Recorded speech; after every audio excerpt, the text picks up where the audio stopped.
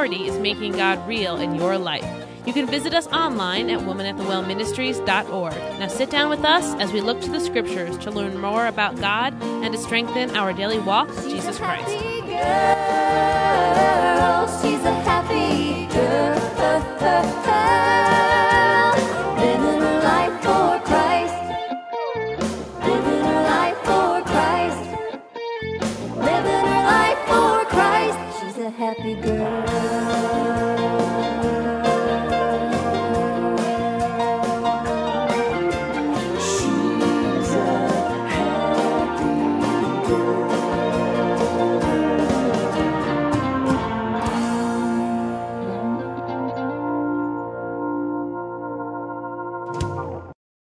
Join us in this broadcast, A Holy Companion, as Kim Miller brings us a message out of Psalms 8:4, which says, "What is man, that thou art mindful of him, and the Son of Man, that thou visitest him?"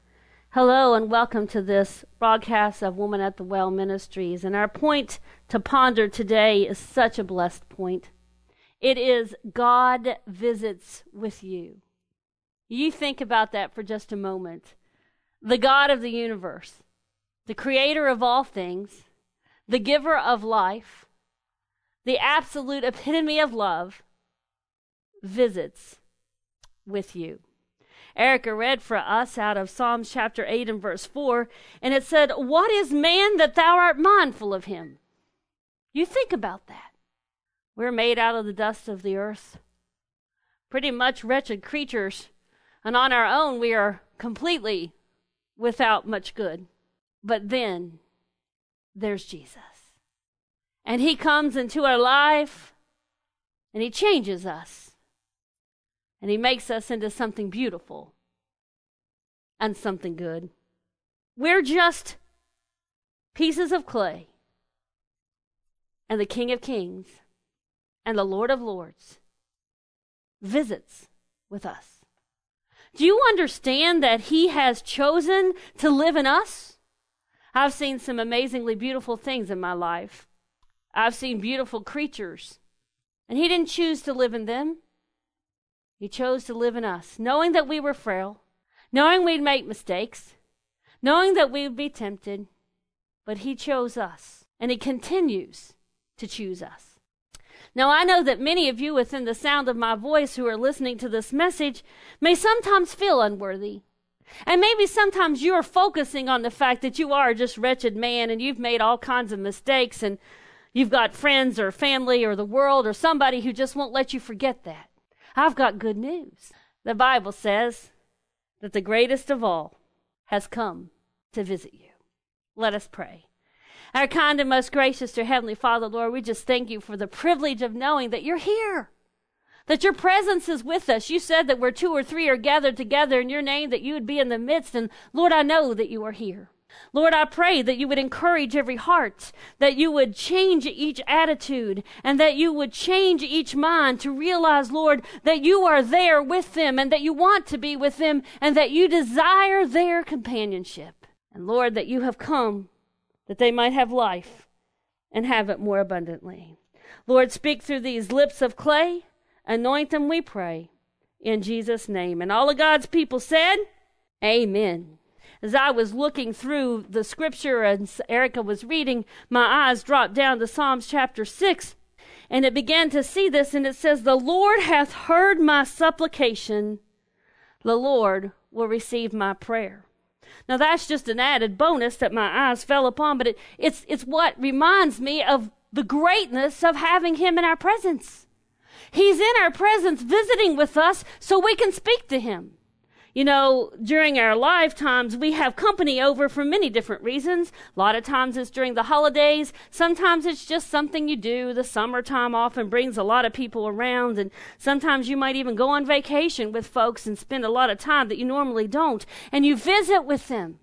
And you catch up on things. And it's just such a sweet feeling to be around those that you love, to talk to them, to commune with them. That's what it's like with Jesus. In fact, he says in Revelation chapter 3 and verse 20, he says, "Behold, I stand at the door and knock. If any man hear my voice and open the door, I will come into him and will sup with him and he with me."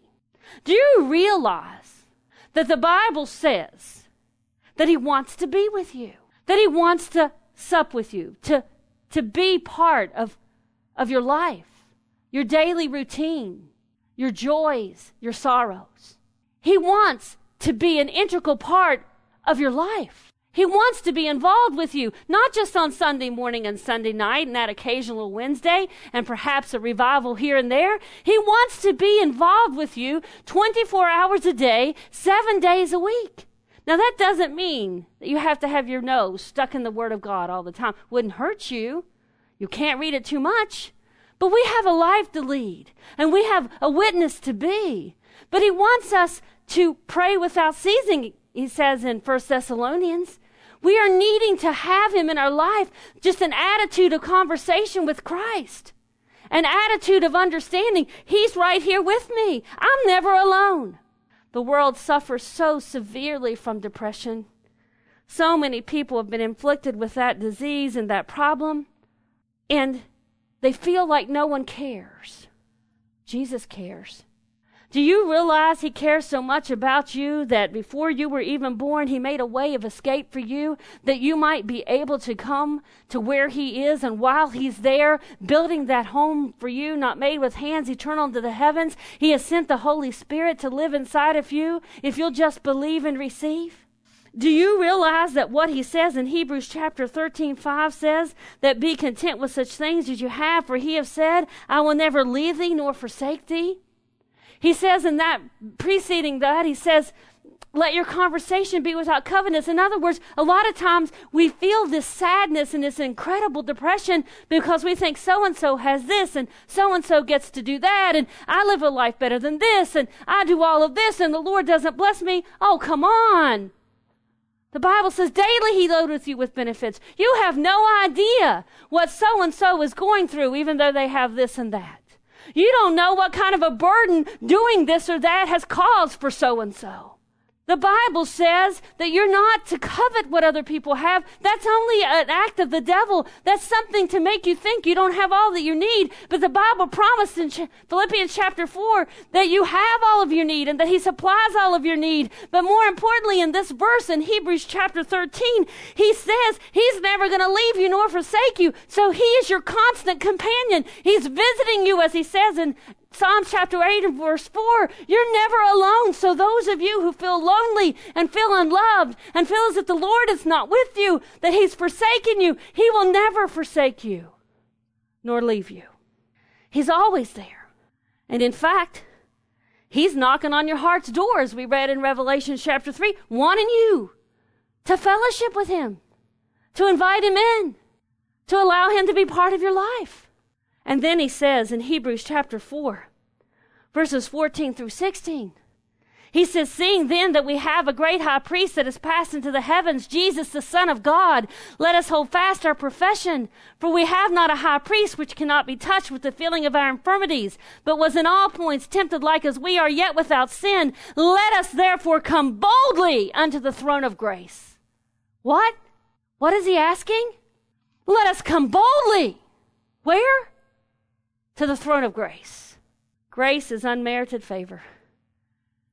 We can come to the throne of grace. And then what does he say? That we may obtain mercy. Yeah, you might have made some mistakes. We all have. You might have made some poor choices. The whole world may have given up on you and cast you aside. But the Bible says in 1 John 1:9 that if we confess our sins, he is faithful and just to forgive us our sins and to cleanse us from all unrighteousness. The Bible tells us that if we just ask God to forgive us, that he will. And that brings us in right fellowship.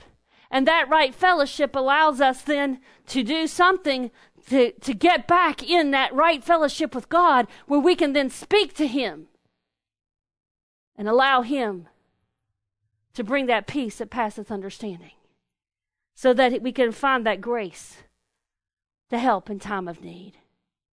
You see, the Bible tells us in Romans chapter 8 that nothing can separate us from the love of God.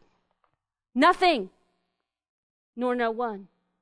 You see, it is an incredible thing to know that Jesus loves you, and it's an amazing thing to know that he visits with you. You see, we might know of some incredibly important people. And some of you might even know some incredibly important people, as the world would say. But all of you who know Jesus know the King of Kings, the Lord of Lords, and the greatest of all. And all of you have access to the throne of God, which has the most power of any force on earth. You have the opportunity to pray. You have the opportunity to request his presence. And he's already promised he's there. You have the opportunity to spend time with him and to place your focus on him. And Isaiah 26:3 says that if you'll just keep your mind stayed on him, you'll have the perfect peace of God. That joy unspeakable and full of glory is yours because he visits with you. But so many of us, we don't accept the invitation to come to the throne of grace.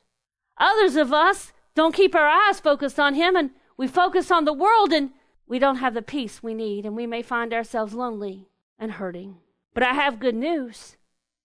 Jesus is the same yesterday, today, and forever, and his invitation remains to you. And as long as you have breath, you have an opportunity to reconcile yourself to the Lord by receiving his Son, Jesus Christ, as Savior. And if you know Christ as Savior, you have the opportunity, as I spoke about earlier, to confess your sins and allow him to forgive you of those sins. And the Bible says that the Word was made flesh and dwelt among us. He says, in the beginning was the Word, and the Word was with God, and the Word was God. Do you realize that you have the time and the opportunity to sit down with God as you read his word, because it was his word that was made flesh and dwelt among us? And Jesus Christ, the Son of God, has come to earth that you might have life and have it more abundantly. And he's invited you to spend time with him. And so often we choose not to do so. So often we choose to ignore such a great a salvation that he has given us, that free gift that we get if we just believe and receive. And so often we feel alone. Do you know who that's from? That's the devil. If right now, within the sound of my voice, you feel alone and unloved, you can just thank the devil for that feeling, because it's a lie, straight from the pits of hell. For the Bible says, as I read in your hearing before, that he'll never leave you nor forsake you. And the Bible says that he wants to sup with you, and he's knocking on your heart's door, and you just have to open it. The Bible says that he visits with you. The point to ponder today is that God visits with you. Enjoy his company. You'll never be the same.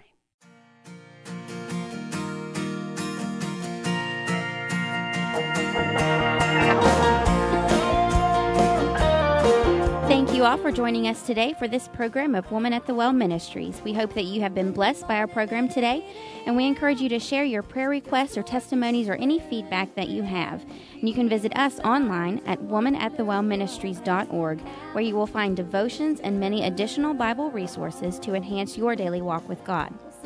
Woman at the Well Ministries is a nonprofit organization dedicated to serving our Heavenly Father, and it is through your loving and generous support that our ministry continues to bless others. If you are interested in partnering with Woman at the Well Ministries, please feel free to email us or write to us at Woman at the Well Ministries, P.O. Box 875, Milton, West Virginia, 25541. We would also like to thank the gospel group Fudge Creek for letting us play their hit song, Happy Girl. We greatly appreciate your thoughts and your prayers, and you are all in our prayers. Remember that God loves you and you are loved. Have a wonderful and blessed day in the Lord.